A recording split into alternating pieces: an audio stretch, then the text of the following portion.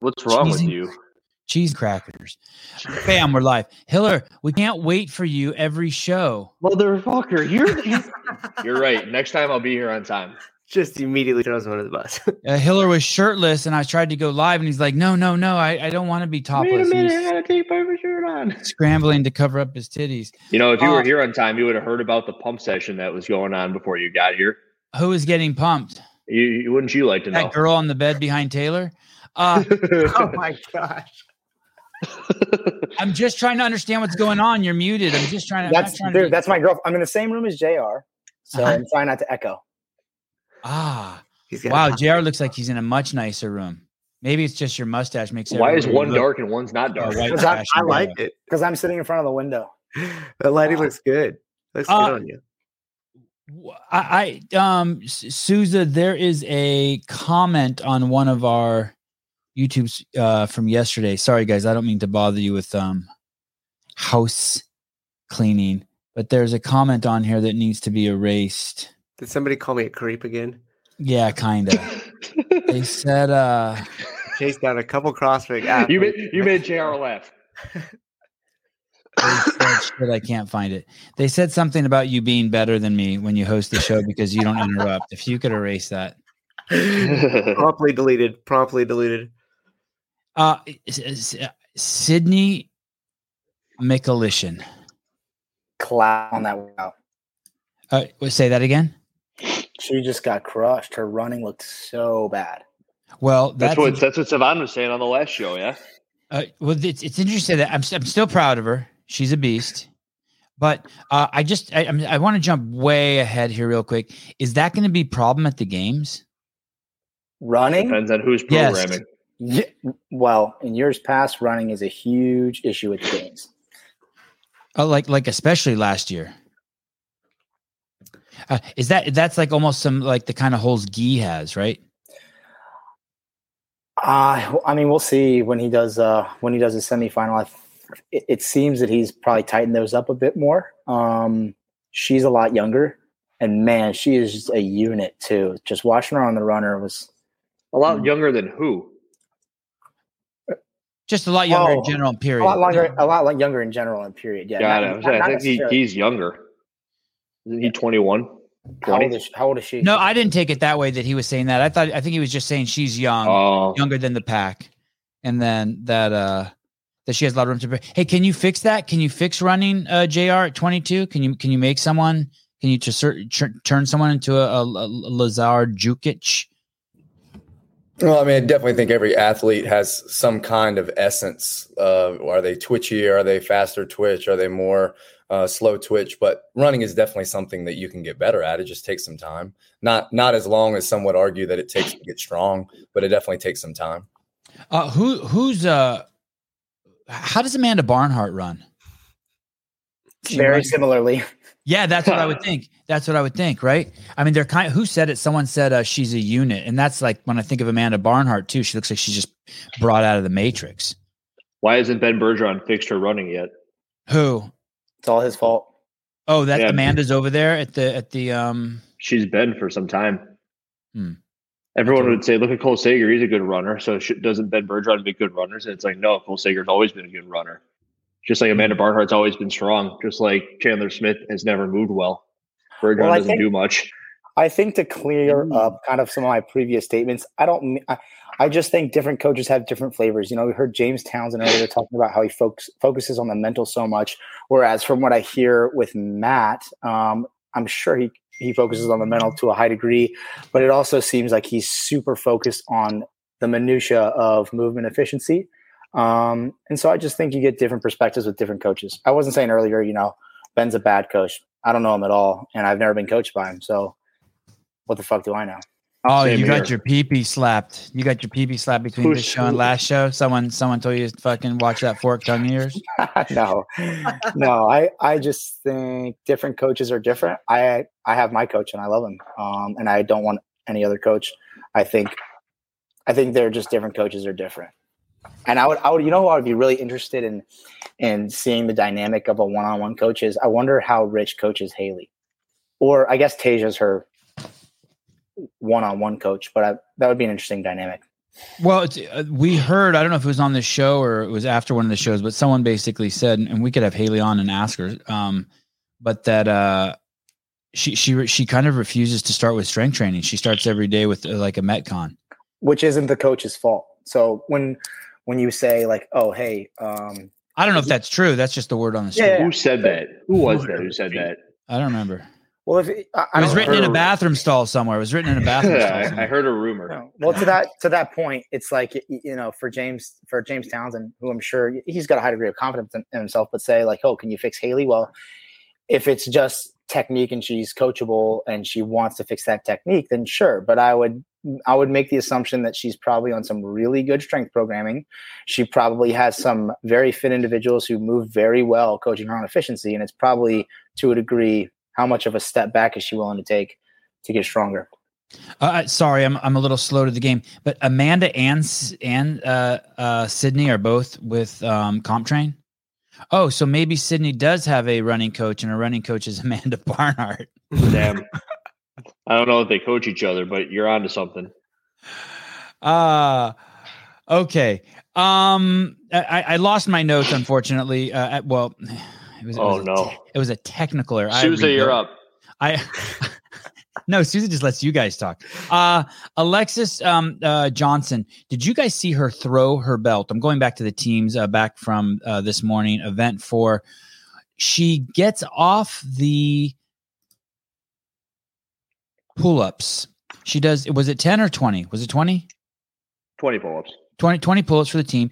And then she goes over to where the dumb tank is. And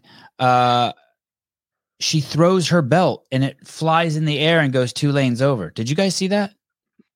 So first, let me ask you this. Why would you need a belt in that workout? Is that for the shouldering the D-ball or the sandbag? Are you talking about the individual event? No, sorry. I'm talking about the team event. This young lady here, when she got off the pull-up bar, she had a weight belt and she threw it and it went flying 20 feet in the air as high as the rig, 15 feet in the air, and landed 2 lanes over. Did you see that shit? Like if her competitor would have been there, and Rich was commentating and he was dying laughing. He was like, oh, she's never going to live this down. And then one of the other commentators, I think it was Sean or Tanya, was like, hey, isn't she going to need that belt? But she just left it. Did you guys see that? If you could find that, Souza, that little section. Remember, we try to play it. Fuck. Are you gonna risk it? Never mind. Is that worth it? No. We don't want. Oh yeah, dude. You just have to mute it. Just mute it. If she slapped somebody, it might have been worth it. But I don't know if a belt toss is worth that strike. Rich was commenting the team event. I thought he did a damn good job, and I thought that Sean and Tanya Wagner integrated great with him. By the way, that's I love Tanya Wagner. I think she's great at what she does. Do you guys listen to her commentating? Yeah, she's amazing. Fantastic. Yeah. You like her, JR? Yeah, I think she's really good. And her and Sean are seamless, and they brought Rich in really well too. Did any of you guys even watch any teams? Be honest. I won't tell anyone. I watched Mayhem towards the back end, but I missed the belt toss that you're talking about. Yeah, I didn't see the belt toss. So we should probably bring it up on the stream. Yeah, if you can find it. I'm poking around for it. Okay. Just post it on your Instagram story, and everybody who wants to go see it can go click on your Instagram story. I need that background for you is so good, Taylor, with the black and just how fucking albino. You're almost translucent. Right? I can see. Take the head off. Even better. Can someone explain that team event to me? Like, when does the next guy get to go? It's 4 people do the exact same workout, but I couldn't figure out for the life of me when the person behind you gets to start going. I believe you're talking about the synchro chest. Nope, never mind. Okay, I'm not caught up on that workout. The workout was you ran, and then you did muscle up, wall balls, and then you did pull ups, and then you pushed the torque tank, and then you did the D-ball, the shoulder, sandbag shoulder, and then you jumped across the finish line. But I couldn't figure out when or why or what triggered the next person to start. Like, did you have to cross the finish line? Was it just when you touched the D-ball? No. I believe they're waterfalling the runner. Yes, and in one of my comment sections, Froning spoke about how there should never be a waterfall workout in a competition like this. What does that mean, waterfall? So that means it means that after the first athlete completes the run, then the next athlete starts the run. And when they finish, the third athlete starts the run. When they finish, the fourth athlete starts the run. You're basically at the mercy of the person in front of you. Go ahead. You're at the mercy of the person in front of you on the runner. So you want to get them way out ahead and pray to God that they're keeping ahead of the person who's second, who's third. And then you want your ringer at the end to be able to keep up as close as possible to the third person. It's usually how a waterfall workout works like this. Who brought the torque guys? Tank? Who brought the torque tank back? There's no torque tank on that workout. Oh, there wasn't on that one? No, okay. That's why I'm so confused with what you're saying. I thought you were talking. Yeah, sorry. I'm conflating the two workouts. Okay. All right, great. Well, I enjoyed the event. I thought it was cool. They had once again Sasha Nieves do the ringer, as Hiller called at the end. She touch and go. She did singles for the first 6 reps with 145 clean and jerks, and then she touch and go the last 4 and blew across the finish line. It was pretty cool.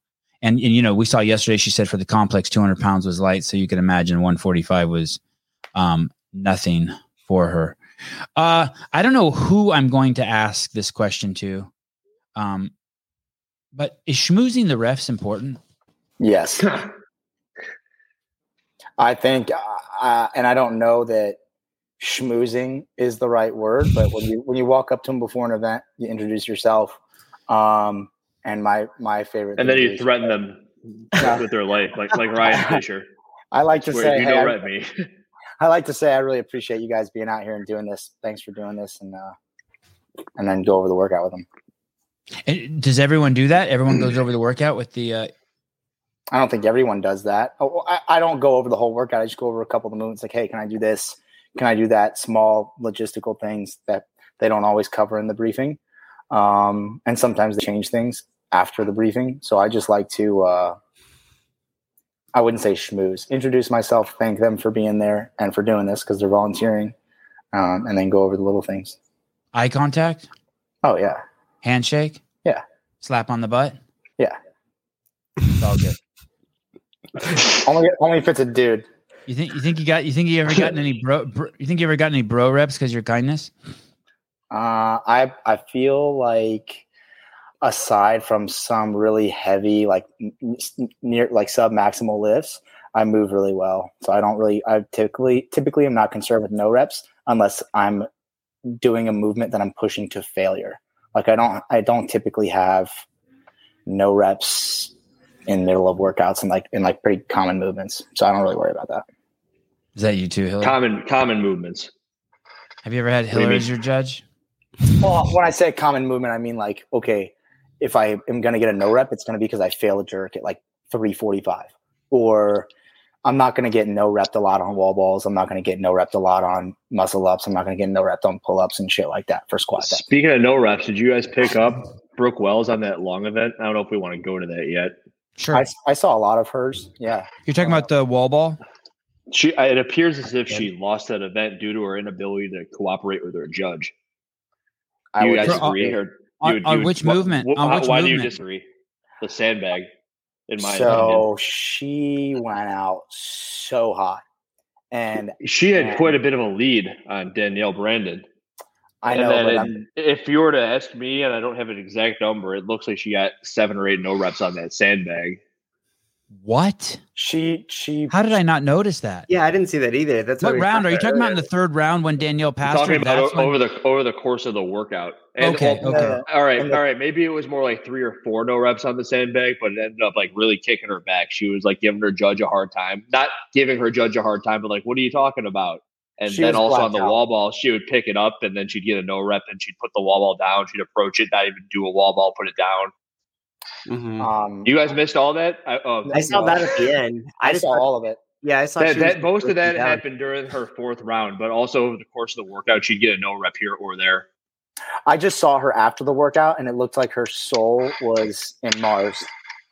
Yeah, on Mars. But, yeah, she was. But if she wasn't given those no reps, I believe she would have still been ahead of Danielle Brandon. No, I think those no reps were going to happen because she was just so blown up. I just think she went out too hot.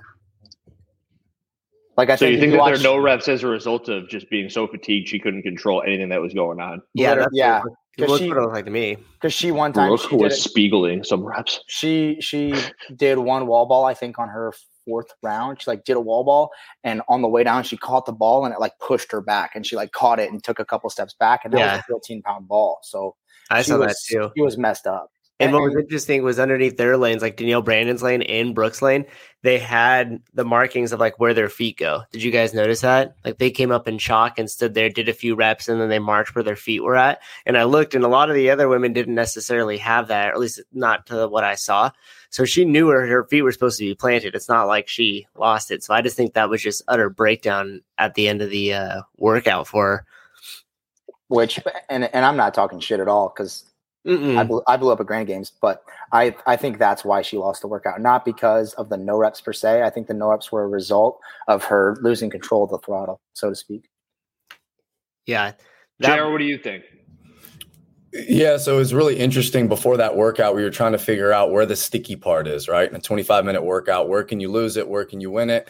And although we saw no reps on wall balls all the way around the board, every heat, male, female, everybody was getting them. Some athletes more than others. We can all agree that, like we say, not all reps are equal, like a double under and a clean and jerk at 225. Not all no reps are equal either. If you get no rep on a wall ball and you're like, dang, and you just keep going, or you drop for a second, you pick it right back up. You get no rep on a sandbag clean, depending on the method that you're using to do it, that's not just a 1 to 2 second penalty, but that's also the time it was going to take you to rest and do the next one. So now it's compounding. And we saw the separation in the workout be for a lot of heats who was able to go touch and go, but go touch and go because their ability allowed them to, and not because they were just trying to get a lead in the first 2 rounds. Because when you saw Mitchell Stevenson, he was able to hold touch and go 2 sets all the way through 3 rounds. He was able to do that and hold on to that. And we saw Saxon do the same thing. And we saw some athletes start out touch and go and then rest for 15 seconds before the next rep. Which round was, which heat was Mitchell Stevenson in? Heat 3. The second. Heat 2, I'm sorry. Second to last. He touch and go at all of them, huh? I just want to note, me and JR were talking about this. We were watching Mitchell Stevenson do this workout. And I think JR said he moves up to 8th, and he's currently in a points tie, but sitting in 9th. So he's in a points tie with Luis Oscar Mora for 8th and 9th. So that was really spot on. And I think he was in the second heat, but I think going into the third heat, we thought that it was going to be pretty tough for anyone to touch his time. And man, is Saxon Panchik impressive. And I would really like to ask Scott what he thinks about how his brother's looking, because he just looks like a different athlete. Yeah, totally. Freaky. Okay, so let's go back to a couple of those things we talked about before. The lines were mentioned that were on the ground. The commentators on the play-by-play were saying that those lines were a technique athletes use when there's not a wall, because when there's a wall in front of them, you can get a visual of how far you are from the wall. But since there was no wall and it was just a target up ahead, they went out ahead of time and drew lines. JR, have you seen that before? Is that common practice? Yeah, what I think of when I see that is something most people do on bar-facing burpees. When they do them for lots of reps, a lot of times you'll put 2 X's on either side of the bar so that you don't get too far away from the bar, but you also don't get too close to the bar to where your head is on top of it, because generally that's a no rep. So maybe you saw some teams at my gym did that for their line-facing burpees on the team of 4, just to make sure their hands are in the exact same place every time. So it's smart to do on a wall ball when there is no wall, because depth perception plays when you got that clear target you're going for. Good visual clue. Yeah, we talked about depth perception this morning. It can get weird if it goes sideways. Danielle Brandon, when you were saying all no reps weren't created equal, that was a great description. But I was also thinking of this. The difference between missing your target when you throw the ball versus not getting enough depth. I don't know what the implications are of that, but there was no question ever that Danielle Brandon got depth. I was thinking the same thing.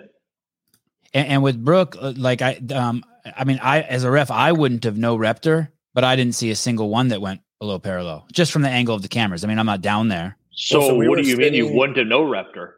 I'm a bro. I'll bro up the fucking rep the shit out of Sousa, Brooke. You're in again. Sousa, you're in. I'll bro rep her all day. He's just a counter, not a judger out there. Yeah. 1, 2, 3. I judge her smile, not her depth. But it doesn't. From the camera angles, we see that there's, and we used to see that with Josh Bridges. And the truth is you see it with a lot of people. It's I don't know if if it has to do with their hips or whatnot, but it looks like their hamstrings like hitting their calf and they bottomed out. But Danielle Brandon's figured it out, and God knows she must have calves and hamstrings that are in the way like everyone else. Part of it has to do with ankle flexion. So if you have a great ankle flexion, you don't have to rely on hip depth as much to feel like you're going deep in the squat, even if your heels stay on the ground.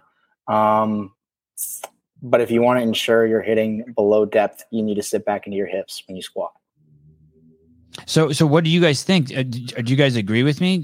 What did you guys see?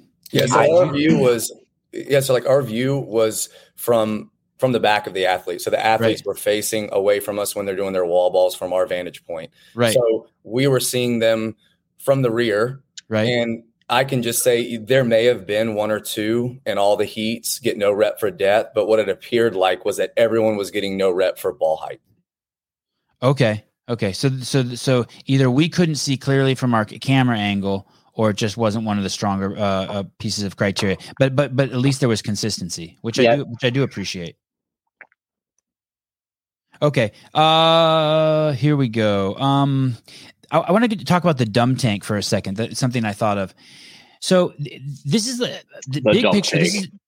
This is a huge problem just with society in general. It's fascinating to me how fucking stupid this piece of equipment is, and the fact that there's trust put into it as it being some sort of equalizer across the board. One of the things that we talked about early in the week is that the dumb tank was being used to get rid of the argument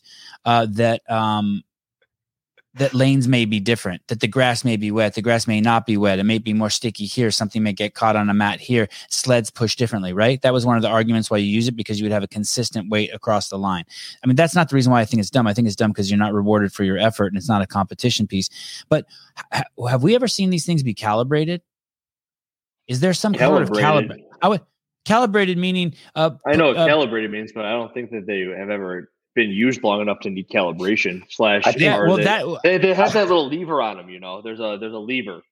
And I understand that, but you want me to trust that all of these things require the same 15 pounds of press to start getting them to inch forward 1 centimeter at a time, or whatever. I'm just making that up. You sound like someone who doesn't trust the government. But I don't trust the fucking grass at the stadium in Carson. No, fuck you. This is fucking ludicrous. It's ludicrous to me. Do you trust that the weights are all the same weight? I do, but this is a machine that I know nothing about. The pieces are inside. Don't get me wrong. I'm saying I bet you they are all right. But once again, you're putting these things into. Let's say one of them wasn't calibrated right. Let's say one of them did take an extra 15 pounds of pressure. We never fucking know. We wouldn't, but we also don't know the sandbags have the same amount of weight in them either. Some look smaller than the others. But they could easily weigh those. They could, yeah, you're right. So if you say, how do you calibrate those? I know how those are calibrated. Yeah, how do you calibrate? Yeah, I'd like to know the dumb tank. How do you calibrate? I know how. How? Well, I don't think they're calibrating the magnetic resistance, but it's tire pressure. So if there's anything off, in my opinion, for any of those, I don't think it's the resistance in the sled, but if you see some going a different direction or veering more to one direction, I think that's likely due to tire pressure, not to the magnetic resistance. If I'm holding on to both of my boys, each with one hand like this, and they're trying to run away from me, and one of them starts to cry, I don't be like, oh, I'm squeezing this one harder with this hand than this hand. I just look at him and go, you're a pussy. And then what do they say? But how am I supposed to know? I don't have my hands calibrated. I'm just saying it's a competition, and the arguments around this thing infuriates me. As far as, like, you're really pissing me off that I'm watching such a great event with such a fucking moronic piece of equipment right in the fucking middle of it. I was talking to Susan before we came on that it was almost down to the torque tank in that final event for the men. Like they're fortunate that Saxon was able to get through it and finish, but it was almost like who's going to inch the torque tank that doesn't even matter right. The finish line. It is interesting though, because if it's off calibrated and one even has 5 more pounds of pressure on it, and you add it up over the whole entire way you've traveled, you've moved that much more pounds per feet. I don't know how they're calibrated all though, but I see the point you're making, Sevan. I was trying to say, like, how do you know they're all pushing the same? How do you know that? Go ahead. I was just gonna make a science reference. There are probably a lot of things that you don't understand that work and that are real, but just because you don't understand them doesn't mean they don't work. Well, but Savant understands everything.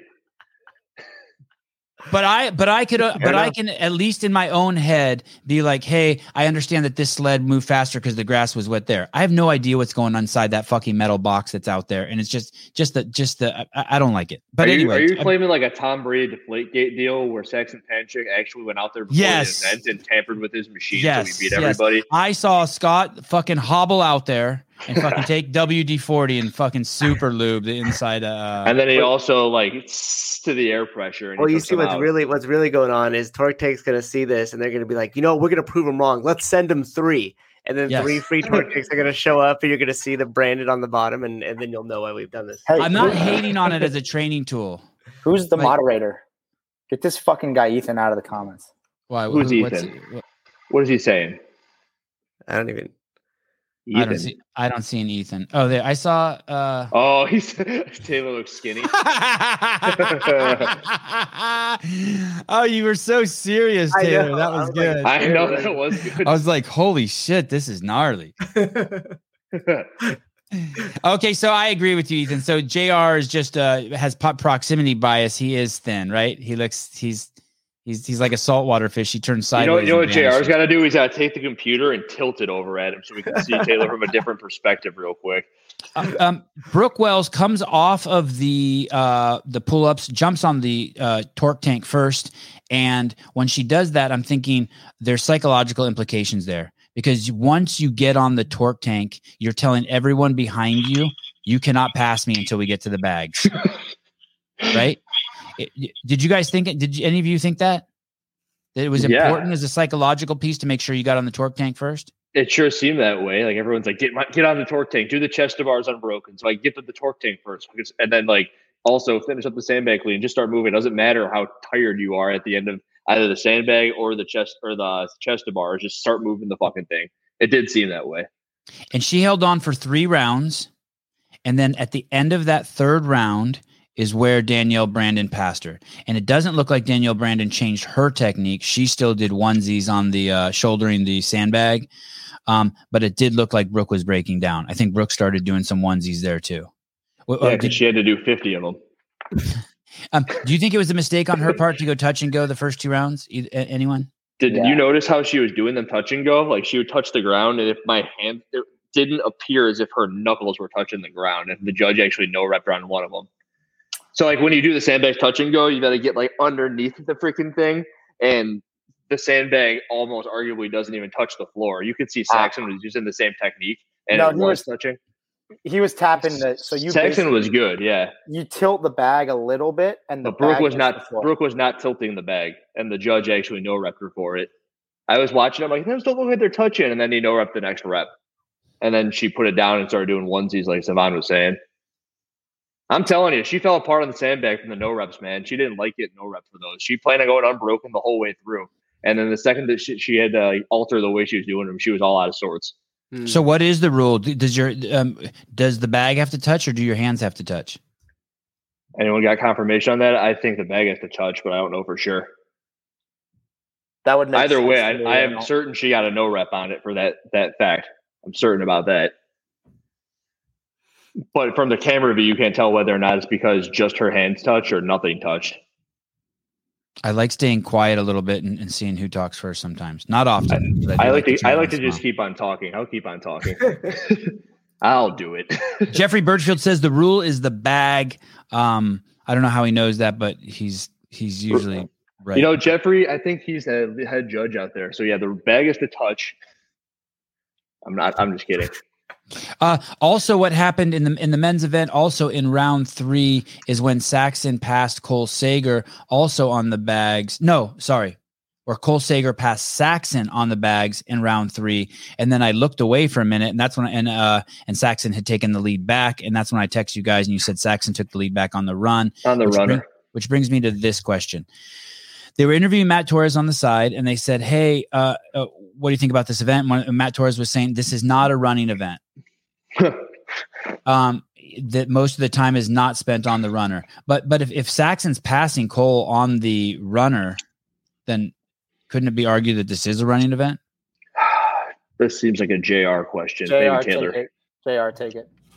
Yeah, so I think when people say that workouts are insert movement workout, a lot of that is dependent on what athlete is doing the workout. If you asked all the athletes what their limiter was in that workout, I would venture that maybe a third of them would say just their overall base capacity. Like my heart rate just skyrocketed after the first round and I couldn't get it back down. And then some athletes might say that their low back started blowing up, going from the tank to the sandbag, back to the tank, back to the run, which is a lot on the low back. And then you might have other athletes say that my legs got blown up from the wall ball. So by the time I got to the tank, my legs were burning. And when I got to the sandbag, I didn't want to pick it up. So in a workout that has that many movements, I think what a lot of people are saying, this is not a running workout, meaning for the most part, your ability to run is not going to be what loses the workout.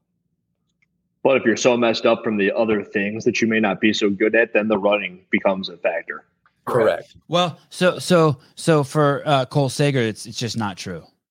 It was for Cole. I don't think it wasn't a running workout. I think he kept up with Saxon because the three individuals that touch and go and were able to hold that the most did the best. Cole, Saxon, and Mitchell Stevenson. So I'm not going to say it's a sandbag workout, but I think it's a CrossFit workout. And I think a lot of the movements, I think if anything, the workout was most importantly decided on the sandbag and the run.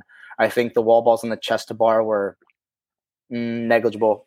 Clearly a part of the workout and mattered, but the people weren't making passes or moves on the wall balls or chest to bar. They were making moves on the sandbag and on the run.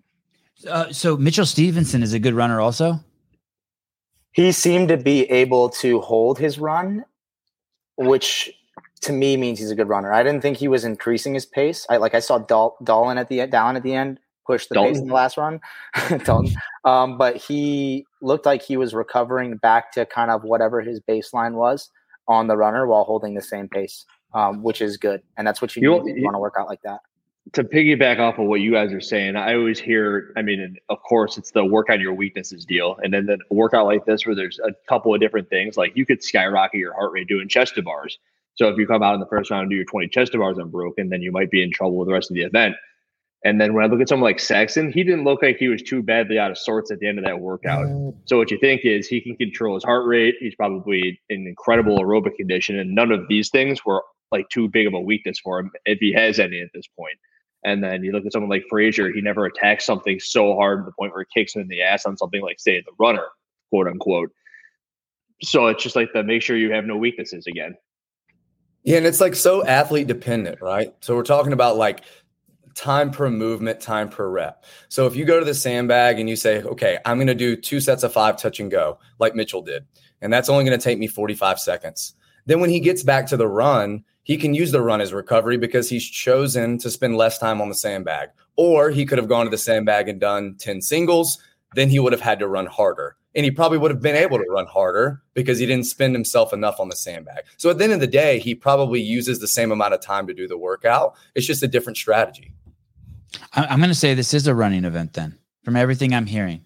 Basically, what I'm hearing is that the 3 guys who we were. Let's get Matt Torres on the show. It's a CrossFit event. A 1 mile run is a running event. Right. And the 3 guys that did well, we're impressed with their running. We have great things to say about what they did on the on that running machine, on the assault runner.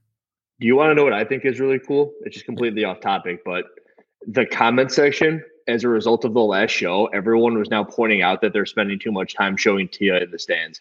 They'll show Tia in the stands, and then it just litters it with like, get the camera off Tia, like we want to see the athletes. It's so funny. I don't think they put the camera too much on Tia, but those comments were fucking hilarious. Did you notice that? Yeah, and so what the irony is that those people spend more time reading the comments than watching the fucking event. And they're complaining about the camera being on Tia. It's like, you fucking knuckleheads. I've seen you guys spend more time typing than watching the event. I was dying looking at that. It's like, oh, there's Tia, and there's 30 comments in a row. I haven't seen it in a long time, but in the 80s there used to be this brand, and it was just generic. They even had like generic beer. It was just yellow, and it had a barcode on it, and they had everything. They had generic gum, generic dog food. Do you guys remember that? Did you say the 80s? Yeah. Anyway, those assault runners gave me that vibe with those yellow handles and stuff.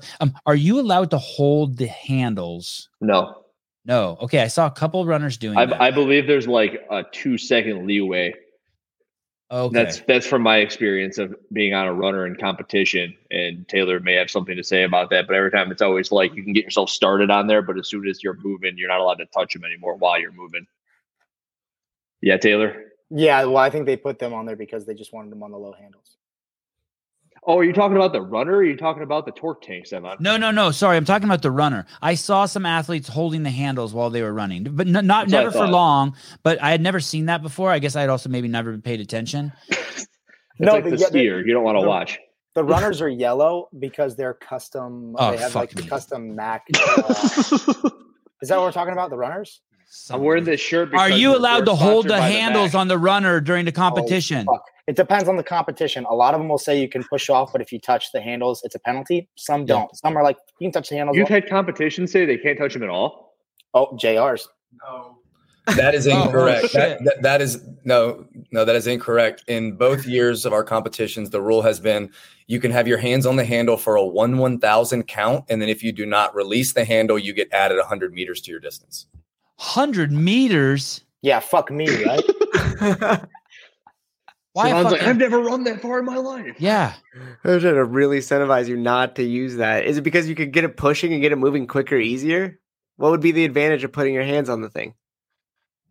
Resting. Just allows you to rest while you're running. I use it as like a fucking propeller, like the NOS in Fast and the Furious. It's like you like get yourself going. Tommy Marquez wants to know: can you grab onto the judge's love handles?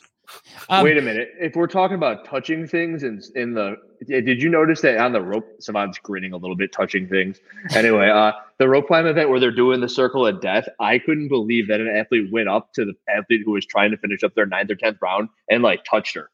Like, can you imagine like any other sport or any other event where if this kind of harkens to you throwing the belt, like they're touching the other athletes while they're like, oh, come on, get up there. Like, dude, Noah was fucking like directing traffic while Nick Thomas was trying to fucking finish his event. He's like swerving into Nick Thomas's lane and shit. It looked like it was about to break into a rave. I'm like, Noah, you might want to scoot out of his lane a little bit. Adrian Conaway just put up a post about that. It's like, what do you guys think about it? And then their Sam Dancer's like, get the fuck away from me. And then a couple of other athletes. I thought Noah also said something in there, which was like, I'm just trying to, like, yeah, I get it. Hey, and only one person can go and only one person can touch you when you're competing. Who's that? Noah Olson. The rest of you get the fuck away. Noah's a good dude. He can do what he wants. The rest of you going to say something more creative than that. No. The rest of you creeps. Yeah, just Noah's the only one who's allowed to. I agree. Okay. There it is. Yeah. There you go. There's the comments. Sam Dancer, worst nightmare. I mean, but you know what? Like, that's the reason to do it then, just to go fuck with them. But it's the touching or getting in their way is just nuts. Chase Ingram, hate that. Been that guy. Oh, Chase, you haven't competed since 1974. Pipe down. The fuck you know. Jared Stevens, he'd rather get his head cut off. I agree. It's like when someone beats the shit out of you, do I really believe that you want me to do better? Like, you wanted to beat the shit out of me. This is what you fucking wanted. Don't cheer me on. I was talking to Alexis about this, and what I think was there was one point in the history that this was okay, and it was the first time it was ever done. And after that, everyone probably looked at it and goes, you know what? That was a really good look for that athlete. I also want to have a good look like that. And it became ingenuine at that point, with the exception of Noah Olson, because I actually think he wants to be doing it. But every other athlete's like, all right, guys, chill the fuck out. Hey, man, that's the L1 culture, though. Yeah. Are you telling me every athlete's an L1 athlete? No, but if they're not, they should be put down. During the Fran, when they still had Fran as the workout there, you'd have the last guy come and everybody would like crowd around them and stuff, and they would bring people in on purpose for that. You know who's a level one who really surprised me? If everyone hates it, why are some still doing it? Good comment. Jason's a level one. Hopper's a level one. He got his level one. That makes sense. I got something to say about Hopper, but I want to go back. I want to finish talking about Kelly and one more thing about the handles. So why doesn't Taylor know the rules at your competition? Because I don't put my hands on the fucking runner. I run. ever. Yeah, but you were so adamant in saying that you could do that at JR's competition. No, I said that you couldn't put your hands on the runner because you would get a penalty after you start yourself. Like that? Yeah. But why don't you know the rules of JR's competition? You said you cannot put your hands on it. JR saying you can for 1,000. What? I was speaking in absolutes, and he corrected me on the minutia. I meant that like if you touch the handles while you're running, you get a penalty. So I should have clarified. I didn't clarify. Okay. That's probably really loud. It was nice. It was a nice demo. Kelly Clark and Brooke Wells both did what they needed to do there. The commentators that were sort of presenting it that just from the narrative of what Brooke needs to do, which kind of shows their bias a little bit, but and I get it. Brooke's a big name, but Kelly Clark was also able to stay in the game by taking fourth. Kelly Clark looks good. She's looking good. Do you think she's going to finish the weekend in the top 5, Kelly Clark?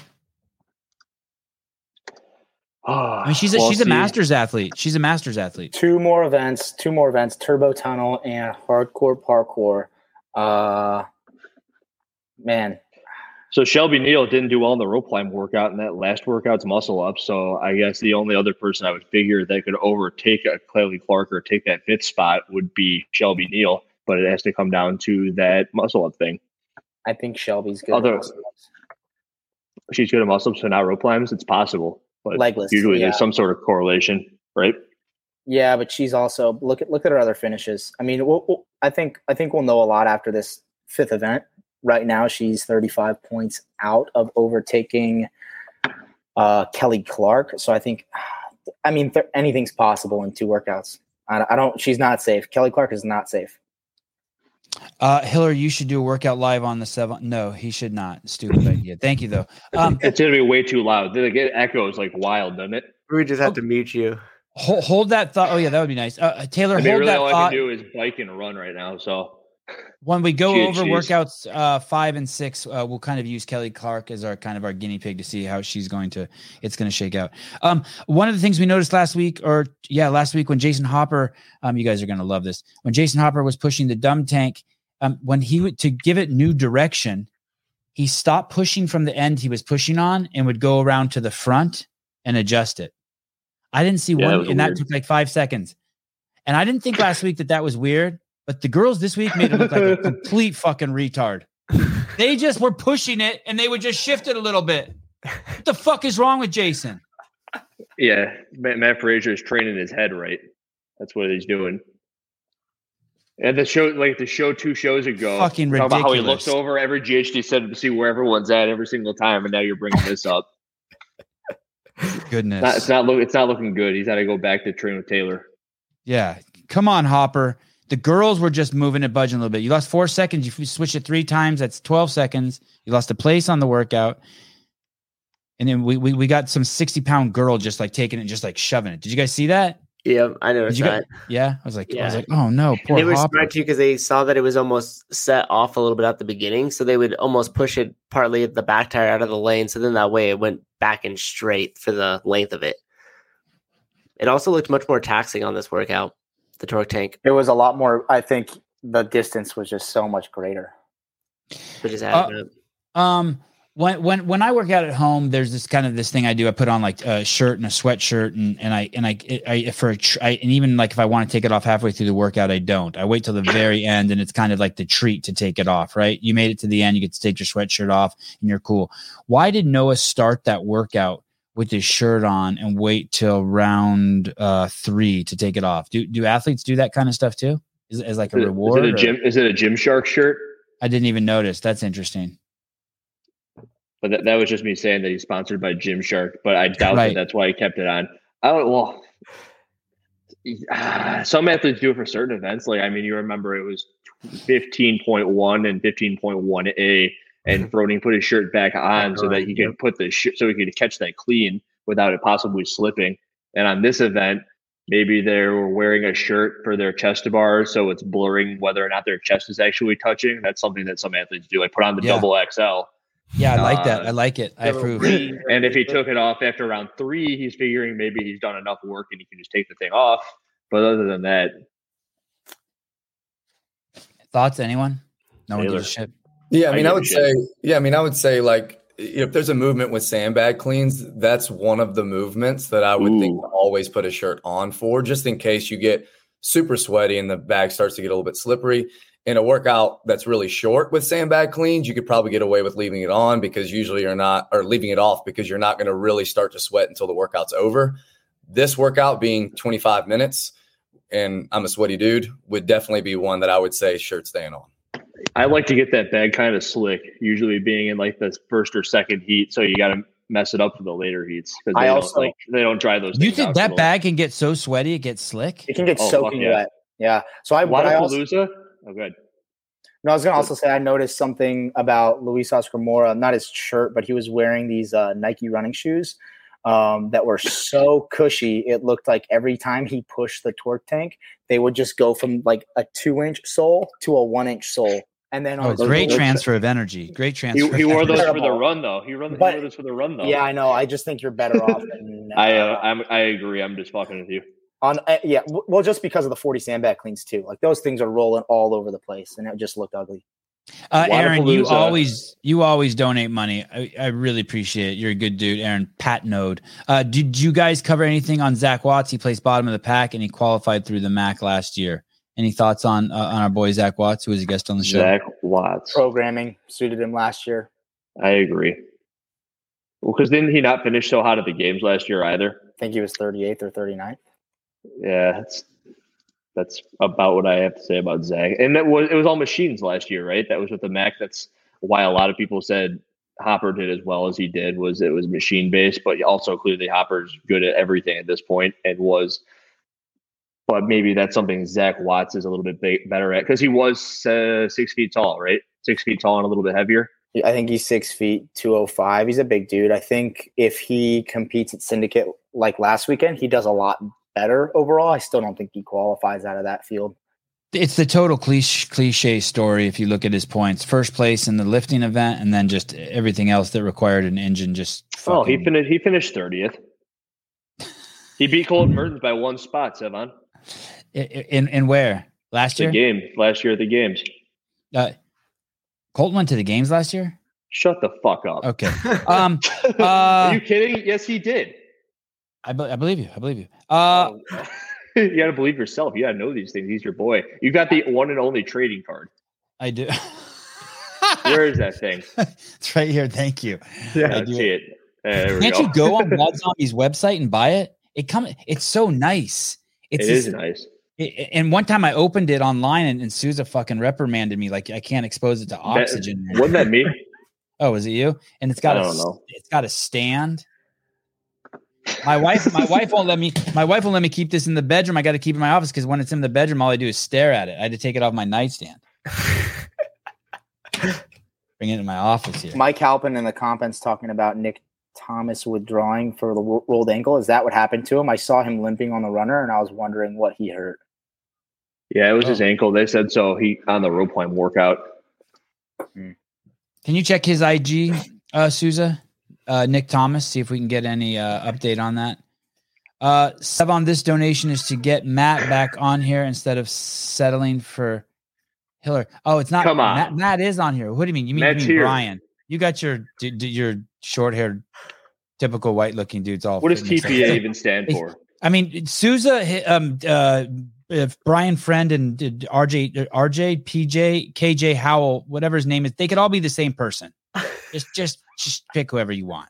I'm fucking unique, though. Yes, you are. Don't they know Brian's busy? What is TPA? TPA. Good time to bring up Nick Thomas. Did Nick Thomas get lapped? Did him and Mora get lapped by Saxon Panchik in that last workout? I think it was close. I mean, Nick Thomas has not an excuse, but shit, you roll your ankle and it's bad. It's kind of hard to run and push a sled. Okay, what about Mora? No excuse. Hey, that's a big dude. I don't think the event suited him. That's a big dude, Nick Thomas, 5'8", 193. How tall are you? That is a big dude. How tall are you, Taylor? I'm 5'10". And how much do you weigh? I'm like right around 200 right now, 198, 200. Wow. Do you compete at that? Yeah, pretty much. Oh, I had no idea you were that big. All right, you're not skinny. You're a little thick. You have a thick core. Yeah, this guy has an Instagram either. I thought he was thin. He was until just now. Mora, Mora's kind of headed down the Zach Watts path. Have we seen the last of him this weekend? Are we done with him? He had his few minutes of fame, and now he's carrying a torso the size of a fucking gorilla. Isn't conducive to 6 events. Well, I don't know. I mean, he did pretty well on what you would consider a pretty high power output workout with the legless rope climbs. His legless rope climbs were really fluid and strong, fast. And we know that last workout is moderately heavy for pretty much everyone. We know he's strong and he's a good upper body puller. So we can expect he'll probably do well in the final with the muscle ups, bar and ring. Okay. All right. Good. Some hype around. So he is still a problem for Spencer and Noah. No. Okay. And if James Townsend weighs what I weigh, then I'm just gonna go fuck myself. That's crazy. Wait a minute. Where are you reading that? In the chat. He's in the chat, right, baby. He's a freakazoid if that's the case. But how tall is James? How tall is James? 6'1". I can't wait to talk about how Raptors beat Adams and how Griffin earned his place to the games. I can't wait to see what this week holds for the Z score. Is he talking about CrossFit? Is this NBA he's talking about? This is Tyler's analytics on everything. The Raptors. That's an NBA team. 6 feet tall, 200. Damn. Going back to pound power clean. Going back to the runner, Cole did say in his interview that the sort of the anchor of his performance on that event was pacing the run. So making sure that you didn't come out too fast on the run or go too slow that people passed you. I was just told I talk too much. I'm waiting for something. Well, I think to what JR said in terms of each athlete managing the workout differently. You look at Cole's strategy and he touch and go virtually all of the sandbag cleans. So I think he ran a little slower to save himself in order to do that. And so he thought that's where he was going to make up his time. And I think that was a pretty good strategy because Mitchell Stevenson, Saxon, and him all did really well in the workout by doing that. Did any women finish that event? No. What are your opinions on that last event before we move on to tomorrow on that last event and also that only one athlete finished it? Did they know? Did they make something that would be impossible? Do you think that they had anyone test this? Do you think Wilson Pock had anyone test this who passed it, who finished it? Taylor? I'm sure he had people test it. I don't think he had anyone test it that finished it. I think he had Hunter McIntyre test it.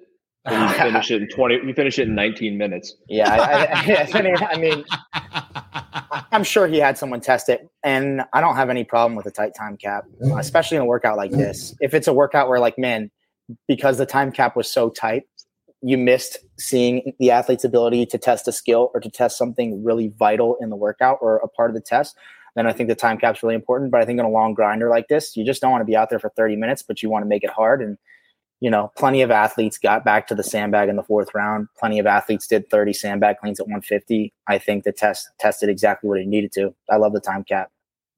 JR? Yeah, I mean, I was just thinking about the discrepancy between the male and the female scores, and something we can consider really a couple things. I think at this point, a lot of people would argue that a 100-pound sandbag seems to move easier for higher level females than it does for males. Okay, so that's kind of like advantage female. But also, I think until this year, at least talking to some athletes, not a ton of people train 14-pound ball to a 10-foot target. Maybe not as much as they should. We saw it in quarterfinals be something was kind of a big separator on the shuttle run workout.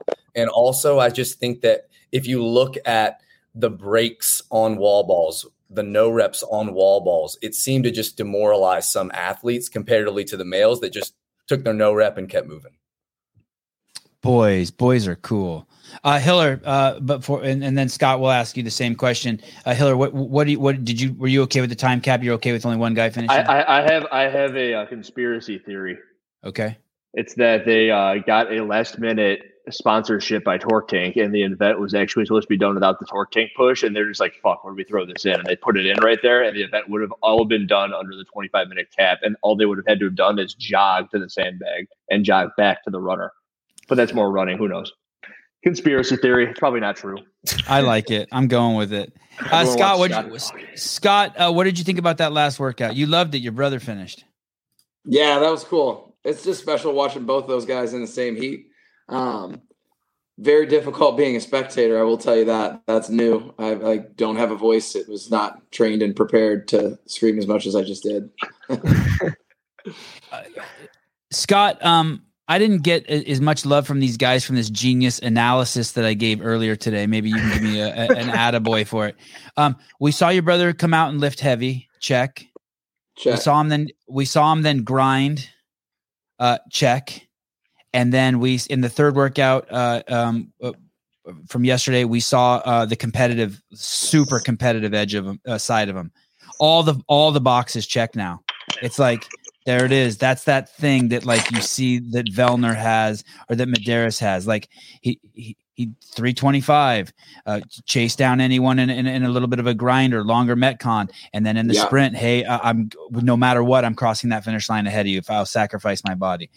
Are you, I'm sure that you've known he's had it, but are you seeing it come together more than ever this year? What are you seeing when you look at Saxon Panchik? Yeah, I'm really proud. And I'm just seeing the pieces come together. And I think that he's always been a very smart athlete. He's like a sponge. Anywhere he goes, he's a great listener. And you can see it like even when he talks and we go through some of the events and we're talking through things. And he actually gave me some tips last week and was talking to me about some of the events that I had and just things I could just tell that I know he was hearing at times of just like coaching cues or just things to be mindful or like watch out for the rope. Okay, never mind. Yeah, she didn't tell me that. Sorry. But are you really impressed? Like I'm really impressed. Like we're all like, oh shit. Like I mean, obviously we have proximity bias right now because we're watching him, but we're like, oh shit, he's going to get on the podium this year at the games. Like we're already feeling it. Yeah, I mean that's great that you're feeling that. I don't think he's thinking much more than the next event. At least that's what I'd be putting into his mind right now is like any moment, like someone wants to take your spot and take that away from you. So I think anybody that has stood on that podium or been close knows that like you got to take it one event at a time and you can't look past, what you have in front of you for the day. Is it the foundation he got from watching Scott growing up with Scott Panchik? Is it his hard work or in his young age, or is it going and training with the greatest CrossFitter who ever lived, Tia Toomey? What are we seeing? I think it's the last one that you didn't mention. It's just kind of like all of the above. Yes, that one. Yes, that one. The Monster Energy sponsor he got. You mean, is that? I know. I think there's a lot of factors that go into making an athlete, from just the mental side and just along with the experience. And I think the experience is one thing that I just see. I see just a different athlete each year that he's taken the floor where there's just more composure. Maybe that's part of being a dad now for him, or maybe it's just, the years that he's put in. And the repetitions he's done where like there's certain things I think as an athlete that when you're new and brand new to those moments, you're thinking about those things. And when you catch some momentum, like he's catching this weekend, you're not thinking about those things. You're thinking about one thing only, and you're thinking about winning. And when that's the only thing that you need to really focus on, it almost starts to take a little bit of stress away. But, the people that haven't been on a competition floor before, or maybe it's their second time on the floor, they're thinking about the things that they've done in the past. They're thinking about events that maybe they're thinking about them too long that maybe went well or didn't go well. And I think it's really important. One of the things we've always talked about is just having short-term memory, like take a moment, enjoy the win, get over the loss, and it's time to move on. And you take it one event at a time. And I think that's just the mindset he's at. He's got a really good head on his shoulders, and it's kind of It is showing this year. Whenever anyone will give one of my sons, I have twin sons, and I basically have what your parents have. I got one boy and two others. The twins, yeah, the twins. The guys, I call them. There's Avi, King Avi, and his training partners, and King Scott and his training partners. And so if someone were to give one of my boys, let's say a quarter, the first thing out of their mouth would be to the person, "Thank you. Could I get 2 more? Because I got brothers." They're always thinking about their brothers. It's nuts, right? You think if my brothers both make it, I could ask for a spot too. And they really don't want to do anything. Ideally, they will, but separate from the 3. They're like so tight. So if you get mad at one of them will even come. Well, you can yell at me too if you want. Like they're always got each other's back. And a couple weeks ago, or was it last week, when we saw Luka Jukic struggling, we could tell that it was visibly bothering Lazar. Even when he won, you could tell he couldn't enjoy it. He was struggling with that. Is there a component of that with Saxon? Not that Spencer's doing poorly at all, but that he's just not. Is it hard for Saxon to enjoy it all together when he has to like keep an eye on his brother too, and vice versa, and the same for you? Like, is there like do you guys feel that, and you kind of have to push it away? Is it you have to always battle that? Yeah, I think maybe early on, and this is again comes back to like just getting repetitions, and you get repetitions in with your brothers on the floor. Like we've been at regionals together before. We were at Wadapalooza in January together, and I think when you get repetitions on the floor, it almost becomes a second thought, like those types of situations. And I think this year and this event specifically, I've really noticed maturity from both of these guys where they just seem laser focused on what they need to do. And that's something I'm really proud of, even more so than like the performance. Like I know they both have the physical capabilities to be an elite athlete, but at this semifinal part of the season, a lot of it just comes down to execution and just having that clear mindset going out on the floor. And that's what I'm seeing I'm especially seeing it with Spencer, because I'm working closely with him this weekend.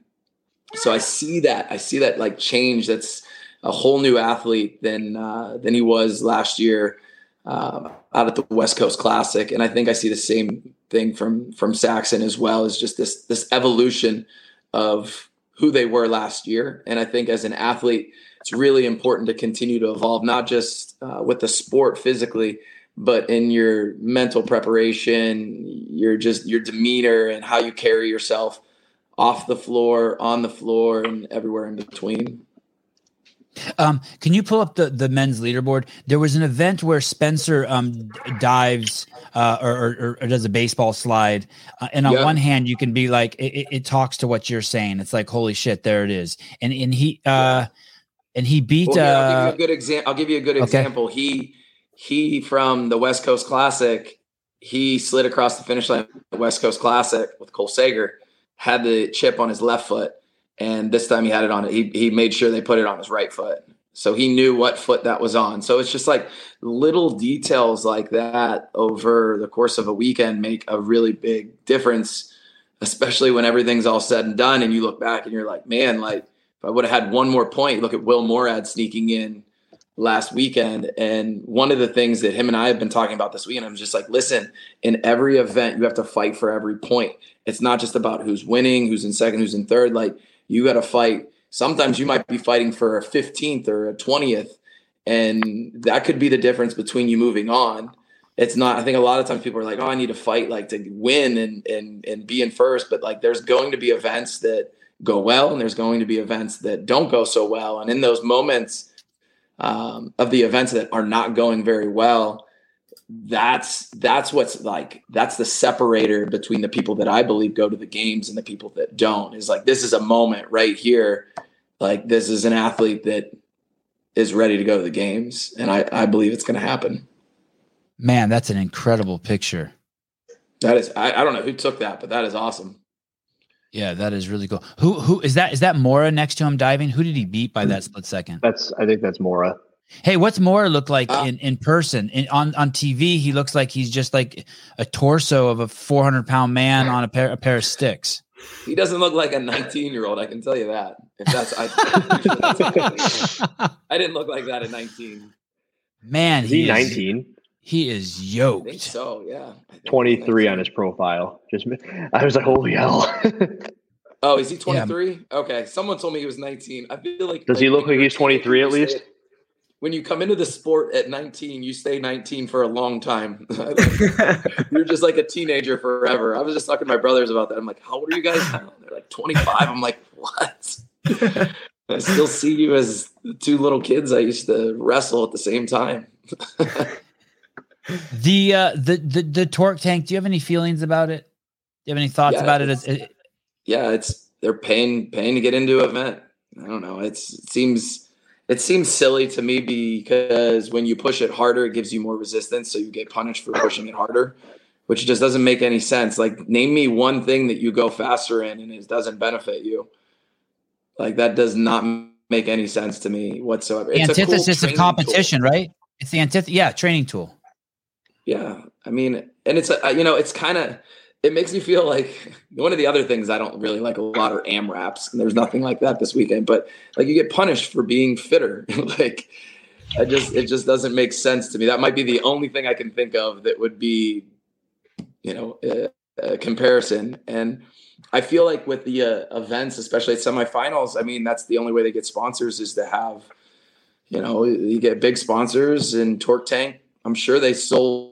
I tried to get one last year and I couldn't get one. They had sold out afterwards. So they're paying money to get onto TV and get into these events. And we as athletes just have to figure out how to use the tools. But I had never seen a Torque Tank push on the main site, which to me, that's not a CrossFit thing. So I've never seen a devil press either. So I'm going to go ahead and say that one because I'm not You're not a big fan of the devil's press? No. I mean, if you want to put it in, fine. I think I can, manage to do what I need to do. But I've just, until it's on CrossFit.com, it's not. That's what I always thought. What devil's press is just the burpee with dumbbells in your hands, right? Correct. Yeah. Well, plus the snatch. It's like a weighted burpee.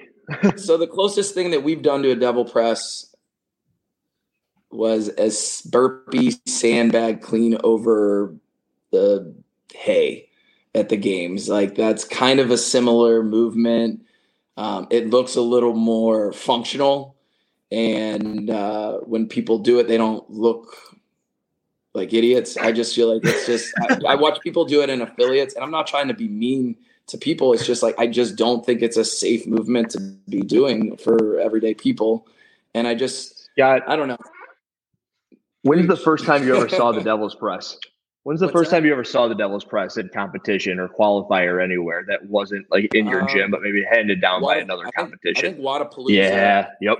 Wadapalooza took it, and they let a bunch of people program the event. Which 2017 qualifier or something like that. Yeah. Street parking. Julian Alcaraz is who developed it. But I guess my whole thing is like, I always thought like the cool thing about us being on the floor was like, these are things that people could look at and relate to. Most people aren't going to have a torque tank or, even a devil press I don't see it on the main site. There's no benchmark. Like, name me a benchmark workout that has a devil press. I'll wait. Good point. I might see Greg tonight. I'll ask him what he thinks about the. They just came out with those new ones too. It's not in there. It's not in there. Yeah, there's some dumbbell movements in there, and I'm very familiar with the new ones that they came out with, and I've done them and practiced them, and they have a very elegant layout to them, and I just think we've gotten a little outside of that. I've always trained and followed a lot of what's on the main site. I've lived in couplets and triplets, and it's been a big part of why I've been successful in the sport. But as you add more elements into workouts, you're starting to just focus on, you're not really testing anything besides just maybe like overall work capacity in some ways. If there's not something specific, that you're like, hey, I want to see who can do this the best. And these other things are in there to really kind of just add some difficulty and maybe you call it sexiness to the event, but the focus, like I'd love to know like what the focus is on each event. Like if you went through, what would you say is like, what are you truly testing? And I could go through games events and I could tell you exactly what they're testing, which I don't see that from a programming perspective. Are you in communicate? Do you talk to Dave, Scott? I've like not regularly, but do you have his phone number in your phone?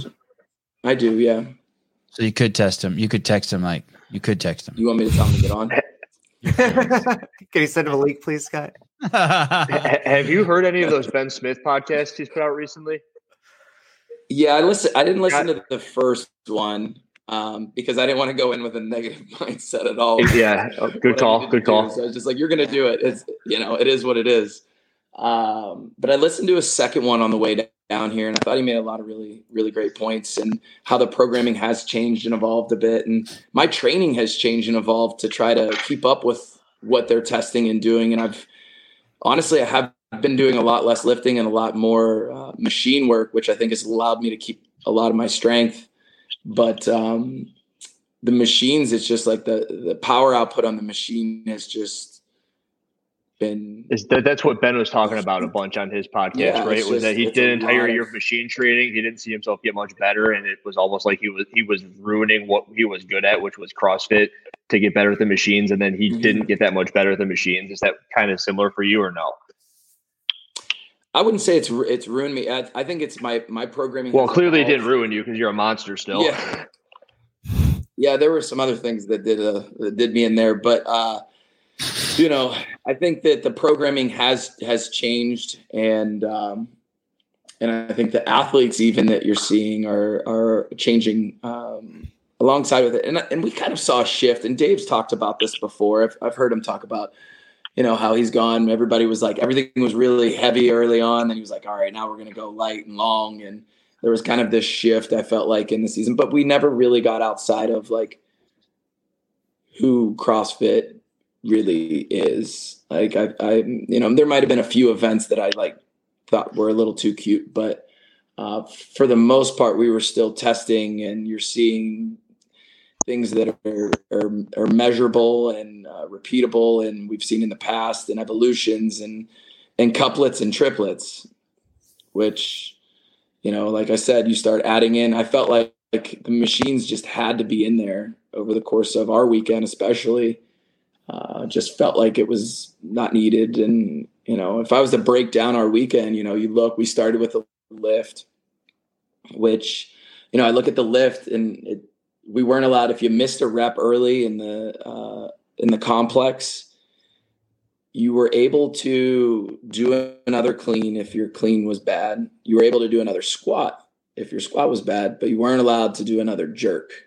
So like that just like seems a little inconsistent. Like if the bar drops on my chest and I can hit it, then let me hit it, because you are letting other people hit a clean in a front squat. So I don't know, just like a little consistency there. But I look at, hey, that's bizarre. That doesn't even make sense. Yeah, I heard that was different amongst the regions too.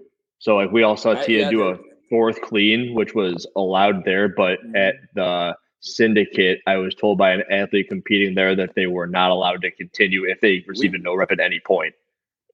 Yeah, we were told that if there was a no rep at any point, it did not count. And then I sat in the briefing with my brother, and they said that the first part. So like the consistency there is weird. Not good. And when Boz was giving the briefings back in the regional days, they were very thorough, and your questions were answered. So I don't know if that's just like a miscommunication or what, but the second event then was obviously our biking torque tank. I was really proud of my efforts getting off that thing with the guys, and had been working all year to get off that first 30 calories fast enough that I didn't get crushed. But again, then you have this torque tank in there, and I don't know. Maybe I'm mistaken, but I didn't think that was very fun to watch. I can't. Dude, if you can't pass another competitor, I don't want to watch it. And there's no, do you know what I mean? Like every movement, someone has to be able to pass someone, or else there's no point in watching it. Well, let me ask you, do you remember when Rich and I went against each other and I sprinted to my last bar to catch up for the bar facing burpee or front squats and bar facing burpees? Yep. And it was just like regionals 2014. Like, those are fun. When you see somebody just out of nowhere, guns blazing, hustles back to the bike, rips out 10 cals and then goes. Like, I think that workout would have been great without the torque tank. Like, I think, it still was, and I think it would have been fine with just a burpee deadlift all the way through, like 30, 20, 10, cal bike, burpee deadlifts. And I think that would have been fun to watch. You move down the floor, you want to put a little run in, and it's a couplet. And you're testing a weighted burpee, which is unique and different. And I still think doesn't look crazy silly like a double press does. And I've seen burpee deadlifts on the main site. So like, that makes sense to me. That would be a good test. Can I ask you a question about, sorry, go ahead. So no, I want to ask you a question about pump through them. I'll just keep talking, man. I'll hijack this. Yeah. I do want to hear all this. I do want to hear all this, but we have to. We want to talk about tomorrow's workouts. But I want to ask you one question to close this loop. Are you working closely with Spencer now because you're out, or have you been working closely with Spencer all along? This last. I've been working season? closly with Spencer since Wadapalooza. Okay, so we've been getting training. We've been getting together and training and just talking more, and our friendship has definitely grown like a ton since January, which is pretty cool to reconnect with him in that way. Yeah, that is really awesome. And just briefly about your future, are you just in hurry up and wait mode now? Just the heal, sort of like Taylor himself. Taylor tweaked his knee. It's just the healing game now. Just who knows what's going to happen? Yeah, I have no idea what's going to happen. Yeah, just off into the unknown. Okay. Would you be willing to stay on for a few more minutes and talk about tomorrow's events with us? Sure, absolutely. Okay. What is the first event tomorrow? Does anyone have that pulled up, or can I pull that up? It's the one that is completely pointless. 2K. That's not exactly what I was looking for, Hiller, but okay. Well, here, Scott. Is Scott still here? No, Taylor left. Okay. What is the point of this workout, Scott? What's the hard part here? You tell me. What are they trying to get done here? You tell me. So the 2 kilometer echo bike is just like a trap. 15-minute time cap, mind you. Yeah. Like the 2K bike is a trap. They want you to like push the echo bike, but the difference between 400 and 500 watts on the bike is maybe a few seconds. It's not going to be anything significant. I think you'll see most of the guys get off the bike pretty close. You might see somebody hammer it and then pay for it. And then you got a bunch of stuff testing your midline. I would argue that's what they would tell me is we're going to test the athlete's midline through some gymnastics and a moderately heavy dumbbell. But the problem is I'm not really sure why like the rep schemes are the way they are, because I don't know if you're necessarily testing toes to bar in a set of 30.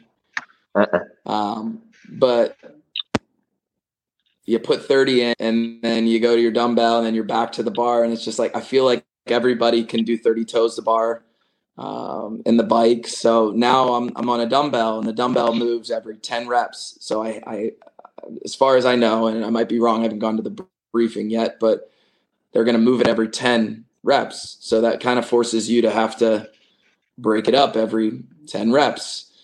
So it's just going to look like a bunch of people, and then you're on a burpee box jump over there at the end, which can only be so fast. So I don't know if that's going to be super. You're not a fan, Scott. You're not a fan, I hear in your voice. Of the workout itself? Yeah. Not totally. I'm not sold on how would you? So now my next question is: how do you think that it should have been done with the same movements, if you even care to give that opinion? Because I have a take on it. What I would have done is I would have gone 50 cal bike, 50 toe to bar, or like some sort of chipper where you just kind of chip your way through it. Maybe throw the burpee box jump overs at the beginning and throw the calorie bike at the end. Or a down and back with the bike in the middle, I think is a good test. Do you know what that looks like? Did you compete at the Mayhem Classic? I did do that. So, remember that down and back chipper with the box jump overs in it? Mm-hmm. It looks a lot like that, but instead of the toes to bar, there were bar muscle ups in the middle. Yep. And I think that's one way it could have been done better. And also this year you were at Lollapalooza individual, weren't you? Yep. Did you do that workout where they had the devil's press? It was like 50 toe to bar, 50 devil's press, and every single person basically did the toes to bar in a minute and a half, meaning that the sets of 30 here are irrelevant. Right. Yeah. And that's like a perfect example, and well done on your side. That's like, sometimes I look at it, I'm just like, man, am I the only one seeing it this way? But yeah, no, I'm a weird man. I think if you had it as that 50 cal bike in the middle, and I think calories, like, I don't know why you got to get cute with kilometers. It just like, that's just, you're trying to be cute. There's no way around it. But have you ever biked? And why do you say that? Because no one does that. Calories has always been the metric. That is the metric. It's just like the torque tank. I don't know what they're testing. Like, what do you really testing? Like, yes, you can get off a few seconds earlier if you push it really hard. And it's just, I think it's just more of like, hey, like, these guys might not know how to do this, but I just have a big problem because I'm like, showcase the athletes. Why do we want to give them things that they're like, maybe not like sure on? Like, you standardize everything, but like, we as athletes are always getting things that are like, and that's what the games is for. The games is the platform where we should be getting those, on a real bike instead, and you're on kilometers. Okay, that makes sense to me. But, why are we not just keeping things simple and elegant? I think that was the word somebody, maybe it was Ben Smith, who was using. He's just like, we've gotten a little away from, simple and elegant in that way. I think people need to go back and read the journals. I was going to say, it may have even been Greg Glassman who said it. That's what I was going to say. The Greg Glassman word. No, yeah. I did say this here. I did say this about this weekend. I said, my prediction, I told Tommy Marquez this. I said, my prediction was the people who took the top 5 in the overhead squat, handstand walk, GHD workout.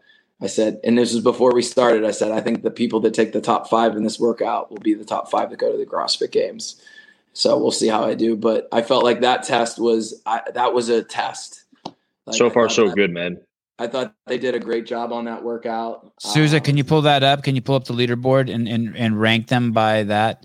And then we'll go into the final workout. But let's see how close Scotty's doing. So far, so good.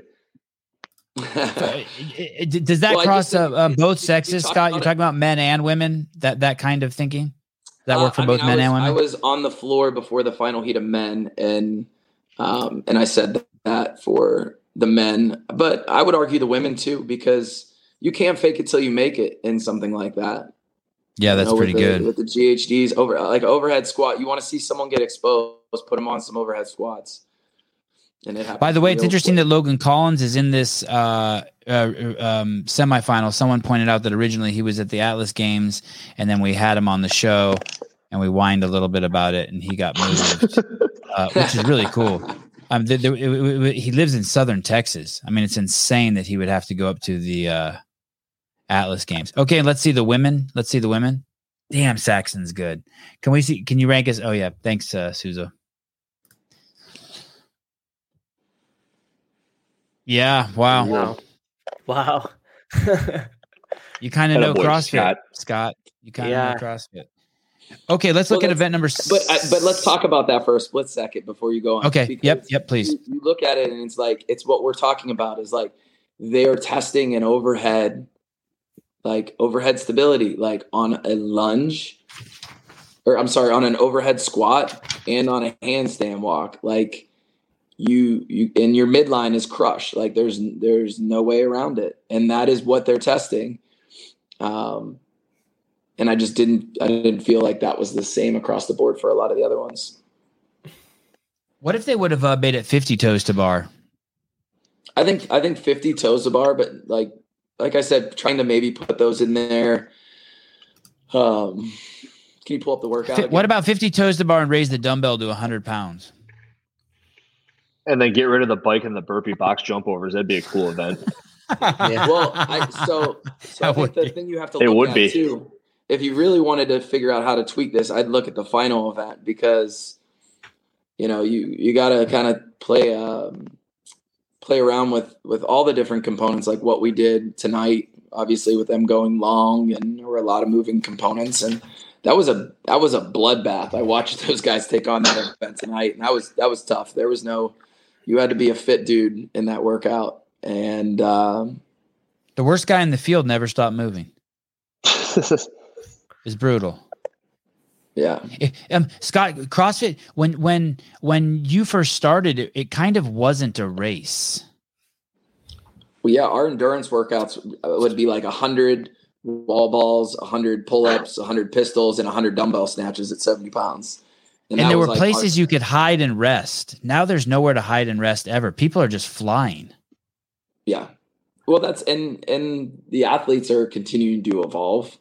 I think that's a little bit it. But one of the questions that I've had is, this is the most important part of the season, right? So what's the qualification to program these events? Think about going to your level 1. Is it your level 2? Is it your level 3? Like, I look at the people that programmed for the Open and the games in the past, and those are people that have been around the sport for a long time, that know the methodology and the energy pathways. And I know have sat through course after course and taught course after course. And that's without doing the repetition. You either need to do the reps or you need to sit through some stuff and really be knowledgeable in the sport. And I'd just be interested to know like what the continuing education is and why we are allowing the most important part of the season to be programmed by someone else, because this is the most important part of the season for us as athletes, but we're going to hand that programming over to someone else. And I don't know of any qualifications. I don't know of any hoops. I don't know if you have to prove anything. What did you think of the online semifinal for the age group, Scott? I thought it was unique. I thought it was classic CrossFit, and I thought it was well done. Yeah. I thought the Open was well done. I thought quarterfinals was well done, and it's changing. And I think that's one thing that people need to realize is that the Open is changing, and it's not a direct path to the CrossFit Games anymore. And it used to be. And now it is like, it's about bringing our community together and creating workouts that are accessible to meet the demands of any person that walks into our affiliates, which I think they did. And it made people excited and empowered people, and it brought brings communities together. And then, you go to the next stage, and now we're in quarterfinals, and we're starting to see some things show up. Still not everything that you would see at semifinals, but you're going to start seeing some things, and the right people make it through.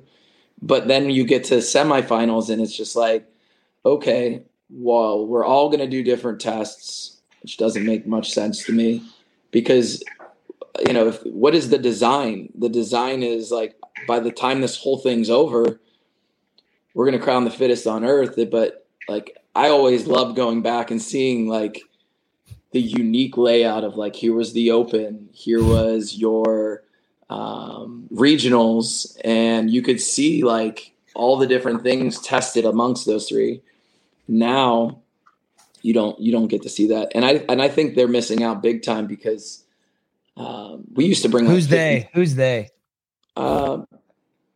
The events, CrossFit, everyone. I think they're missing the regionals. I'm a big believer in regionals. I thought it was a great bring back regionals. Yeah, we used to bring 50 people from our affiliate, probably, maybe even more than that, because we had, my brothers and Fee, and, we had a team, and we'd bring 50 people. And now I was week 1, my brothers are week 2, Fee's week 3. They got rid of teams. It was super teams. Now it's no teams, and nobody wants to do team anymore. And now how about go to one. They can't go to one. They don't go to any. So it's evolved. It's changed a lot in that way. People keep sending me stuff from the rule book at the syndicate showing that coaches have to pay to get in. So that basically have you guys seen this in the rule book? No. Yeah. So no, sorry, not the syndicate. Sorry. Strength and depth which one is left? Is it strength and depth? That one is left. Yes. Yeah. Okay. Sorry. So is Granite Games. So someone showed me in the rule book that it's strength and depth. You have to, you get a coach's pass. Each athlete gets one coach's pass, but the coach can't pick up his coach's pass until he shows his validated purchase ticket. That seems batshit crazy to me. That your coach has to pay to get into. Well, the event. athlete still has to pay to compete, So times are tough. They're also making the coach pay. It's inflation, man. It's inflation. It's just going up everywhere. I'd pay more to compete if we were treated professionally in a lot of ways. I'd pay more. I'd pay more for a better experience. And do you think anybody would be upset if they're just like, okay, we're going to do it just like 2018? Do you think there'd be a soul on the planet? It's like, oh, that's a bad idea. I think people are going to complain. Nobody likes change. I think a lot of people would be happy as well. You don't hear you don't hear about the people that are happy. You only hear about people that are complaining. Good call. So. Let's look at number 6 before I get on. That's an affiliate owner. You always got to look at there's 155 people that like it and only 5 people that complain to me. So I'm doing good. Yeah, that's right. I remember those. Let's work out number 6 before I start complaining. Wait, hold on. Check this out. I just made some money, Sevon. No, I'm not giving that to you.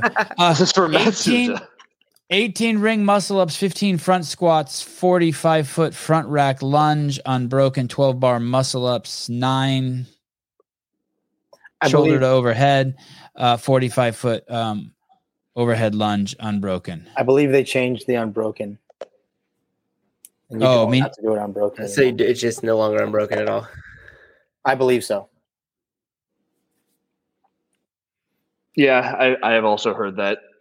Thoughts, Mr. Howell, on this workout? You like this? Yeah, I can confirm the unbroken part.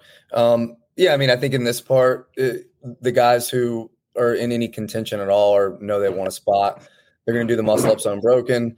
The front squats, maybe they do unbroken, but no one's going from 15 right into 45-foot unbroken, I don't think. So I think you'll see a lot of athletes rip off a big chunk. Maybe they'll break once. Maybe they'll choose to break at 9 and then do 6 into a chunk of the lunge, or maybe they'll do 14 straight if they're really confident there. At that point, the muscle ups will probably start to hit them a little bit.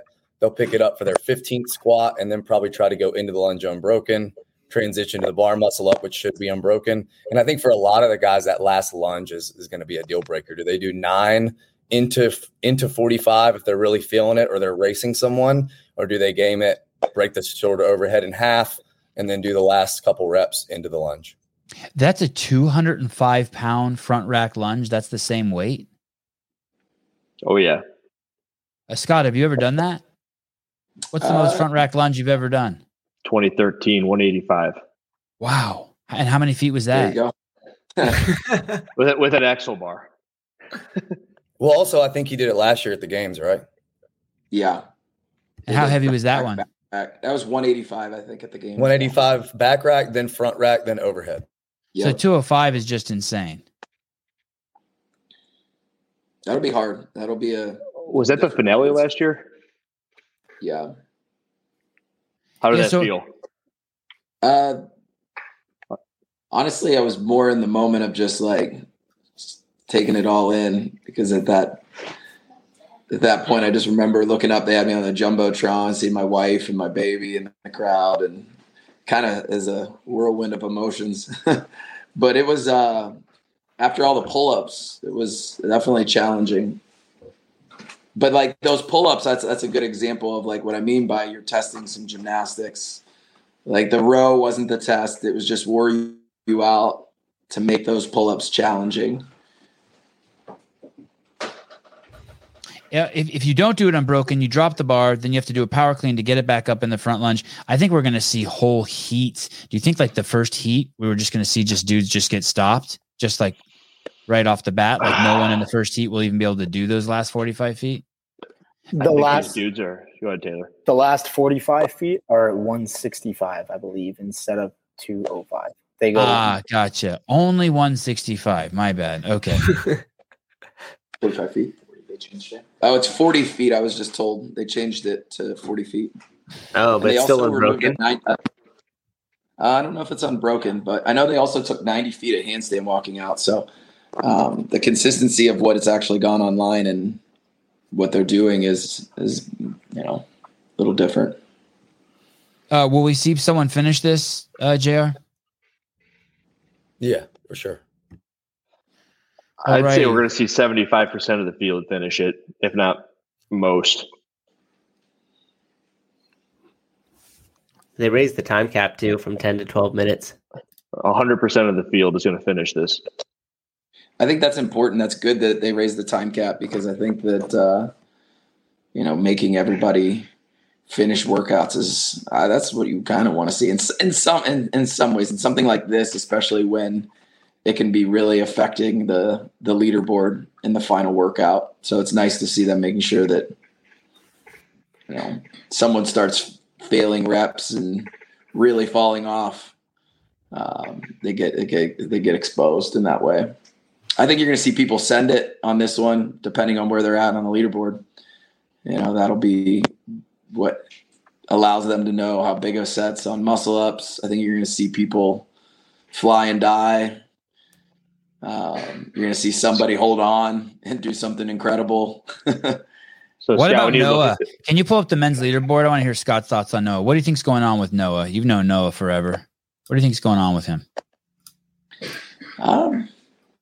I think Noah is an athlete that when he gets some momentum, he's tough to beat, and I think he hasn't had any momentum yet. That's a good point. That's probably the best way I can say it. Like if he came in and that lift, obviously was heartbreaking, and then you go and sell it, and then back into the rope climb doesn't go that well, and he's not in a bad spot. There's 2 events left. He's not in a bad spot. If you were sitting in, look at Will Moorhead where he was sitting. That's where I would venture to tell anyone that's sitting just outside the top 5. Anything's possible, and you just got to keep taking it one event at a time. And Noah's someone that's been there before, and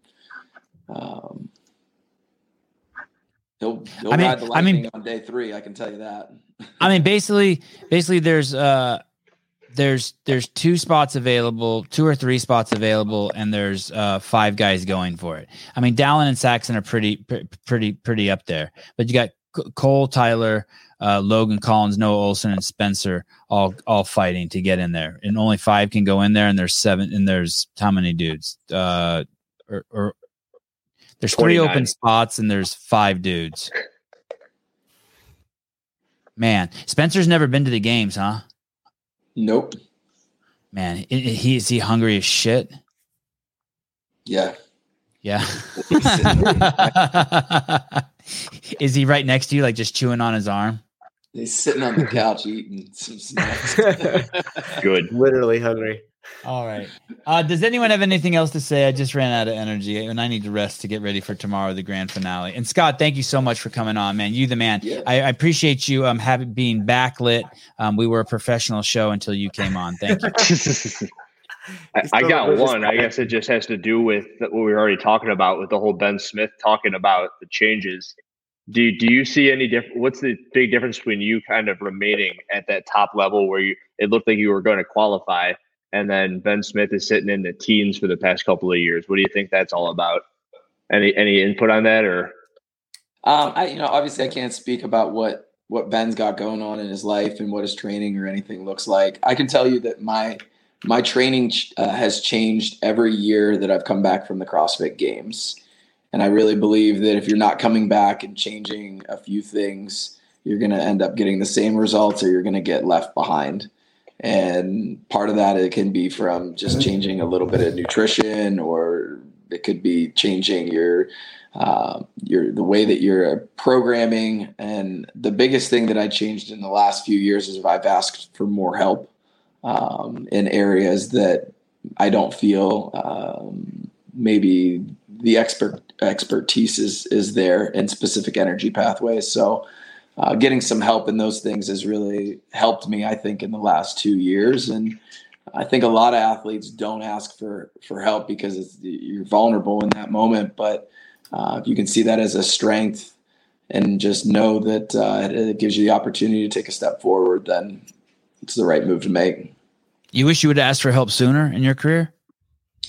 Maybe a little bit. The sport's just always it's just always been kind of changing and evolving in some ways. I don't know who I would ask though, because the people that I trust are far and few between. Yeah. I didn't have that trust in anyone, and I think there's been more people coming onto the scene that have worked really hard to become experts in certain areas. And I think early on, I didn't see anyone that was an expert. The only people that I believe were experts were the people that were on the floor doing it, and the people that were teaching us in the level 2, level 3, all the way up through. Those were the experts.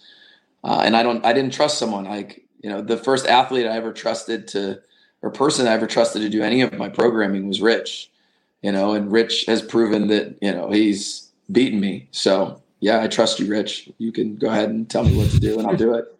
So I didn't have anyone like that though.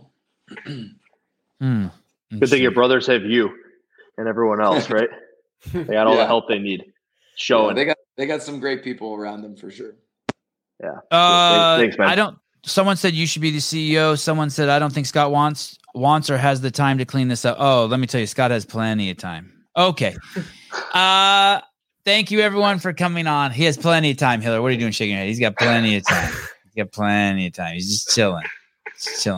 Thank you everyone for coming on the show. Taylor, Mr. Howell, Souza, Scott Panchik, Hiller, and myself. I thank myself. We'll see you guys tomorrow morning. Shows will probably start bright and early, but we will post the schedule very soon.